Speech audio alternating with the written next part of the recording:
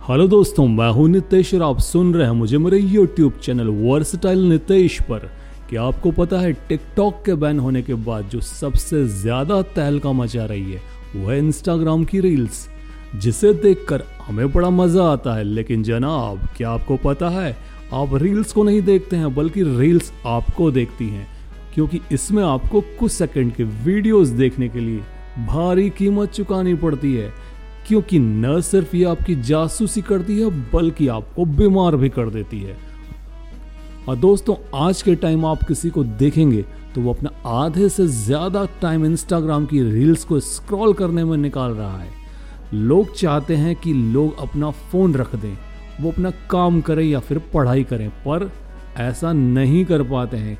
क्या कभी आपने सोचा है कि आपके साथ ऐसा क्यों होता है? तो दोस्तों, इसके पीछे की सबसे बड़ी वजह है इंस्टाग्राम का एल्गोरिदम। इसे बनाया ही ऐसा गया है कि ये आपके सामने हर वो चीज़ ला कर खड़ा कर देगा जो आपको चाहिए, और फिर आप अपने आप को रोक नहीं पाते और लगातार स्क्रॉल करते रहते हैं।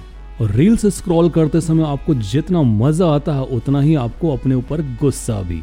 असल में ये सब आर्टिफिशियल इंटेलिजेंस के बेसिस के ऊपर चलती है। यानी कि जब आप पहली बार इंस्टाग्राम चलाते हैं तो उसको बिल्कुल भी नहीं पता होता है कि आप किस तरह के इंसान हैं, आपकी पसंद क्या है, आपकी नापसंद क्या है। लेकिन जब आप थोड़ा समय इंस्टाग्राम को देने लगते हैं, उसमें कुछ सर्च करने लगते हैं, उसमें कुछ लाइक करने लगते हैं या उसे बार बार देखते हैं, तो इंस्टाग्राम के एल्गोरिदम को पता चल जाता है कि आपकी पसंद क्या है और नापसंद क्या है। इसलिए अगली बार आप कुछ भी जब देखने जाते हैं तो आपके सामने आपकी पसंद की चीज़ें आ जाती हैं। जैसे कि किसी को अगर खाने पीने के वीडियोस देखना पसंद है तो उसके सामने हर तरह के खाने पीने की वीडियोस आ जाएंगी, जिसे देखकर उसे मज़ा आ जाता है। अब आप बोलेंगे ये तो अच्छी बात है कि इंस्टाग्राम हमारे बारे में इतना सोचता है और हमारी पसंद नापसंद का ख्याल रखता है। पर दोस्तों, सच्चाई जैसी दिख रही है बिल्कुल वैसी नहीं है, क्योंकि यहाँ पर आपको बेवकूफ़ बनाकर आपका शिकार किया जा रहा है। मानो आप जयपुर के किसी खाने पीने की चीज़ें ढूंढ रहे हैं तो आर्टिफिशियल इंटेलिजेंस को पता चल जाएगा कि आप क्या चाहते हैं और क्या नहीं। साथ ही इंस्टाग्राम की रील्स चलते वक्त आपके फ़ोन में जो भी चीज़ें चल रही होती हैं उसकी इन्फॉर्मेशन भी इंस्टाग्राम के पास पहुँच जाती है, और फिर ये सारी इन्फॉर्मेशन इकट्ठा कर ली जाती है और इन्हें बेच दिया जाता है। आप खुद सोचिए कि व्हाट्सएप, जिसने आपसे न तो कोई पैसा लिया है और न ही वो उस पर कोई ऐड दिखाते हैं, न आपको उसका कोई सब्सक्रिप्शन लेना पड़ता है, लेकिन आप फिर भी उसको बड़े मज़े से इस्तेमाल करते हैं, क्योंकि व्हाट्सएप आपकी हर इन्फॉर्मेशन को, आप क्या खा रहे हैं, क्या पहन रहे हैं, किस तरह की बातें कर रहे हैं, किस तरह के इंसान हैं, सब कुछ डेटा कलेक्ट करता है और उसे बेच देता है। और ऐसा ही काम इंस्टाग्राम और बाकी सब सोशल प्लेटफॉर्म भी करते हैं। अब बात आती है कि ये सारी इंफॉर्मेशन खरीदता कौन है? तो दोस्तों, ये सब कुछ बड़ी बड़ी ई कॉमर्स कंपनियां, इंश्योरेंस कंपनियां और क्रेडिट कार्ड वाली कंपनियां खरीदती है। और हाँ, अब तो हाल ये हो गया है कि स्कैम करने वालों को भी हमारा डेटा बेचा जा रहा है। जी हाँ, जो आपके पास अलग अलग नंबरों से फ़ोन आता है और आपके बैंक का OTP मांगा जाता है, उनके पास आपके बैंक की इंफॉर्मेशन कहाँ से आती है?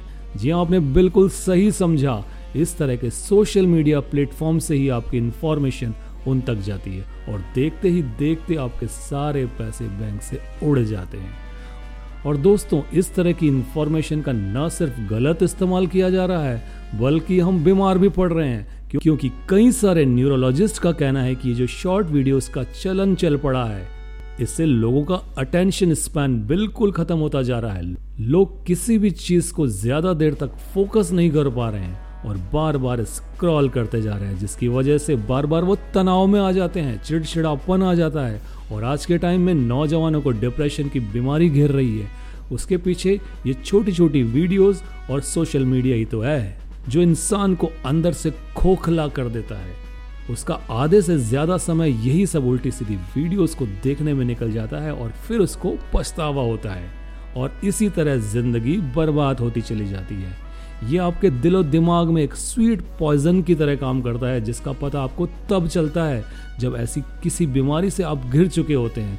और इसमें सबसे ज्यादा तो छोटे बच्चे फंस रहे हैं। ये छोटी उम्र में ही इस लत का शिकार होकर अपने आप को घर परिवार से अलग कर लेते हैं और दिन भर मोबाइल पर रील्स वीडियोस देखते रहते हैं। ऐसा करने से इनके अविकसित दिमाग और शरीर को भारी नुकसान पहुंचता है।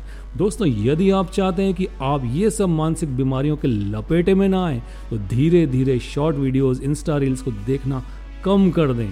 उसका एक टाइम फिक्स कर दें कि दिन भर में 10 या 15 मिनट ही देखना है।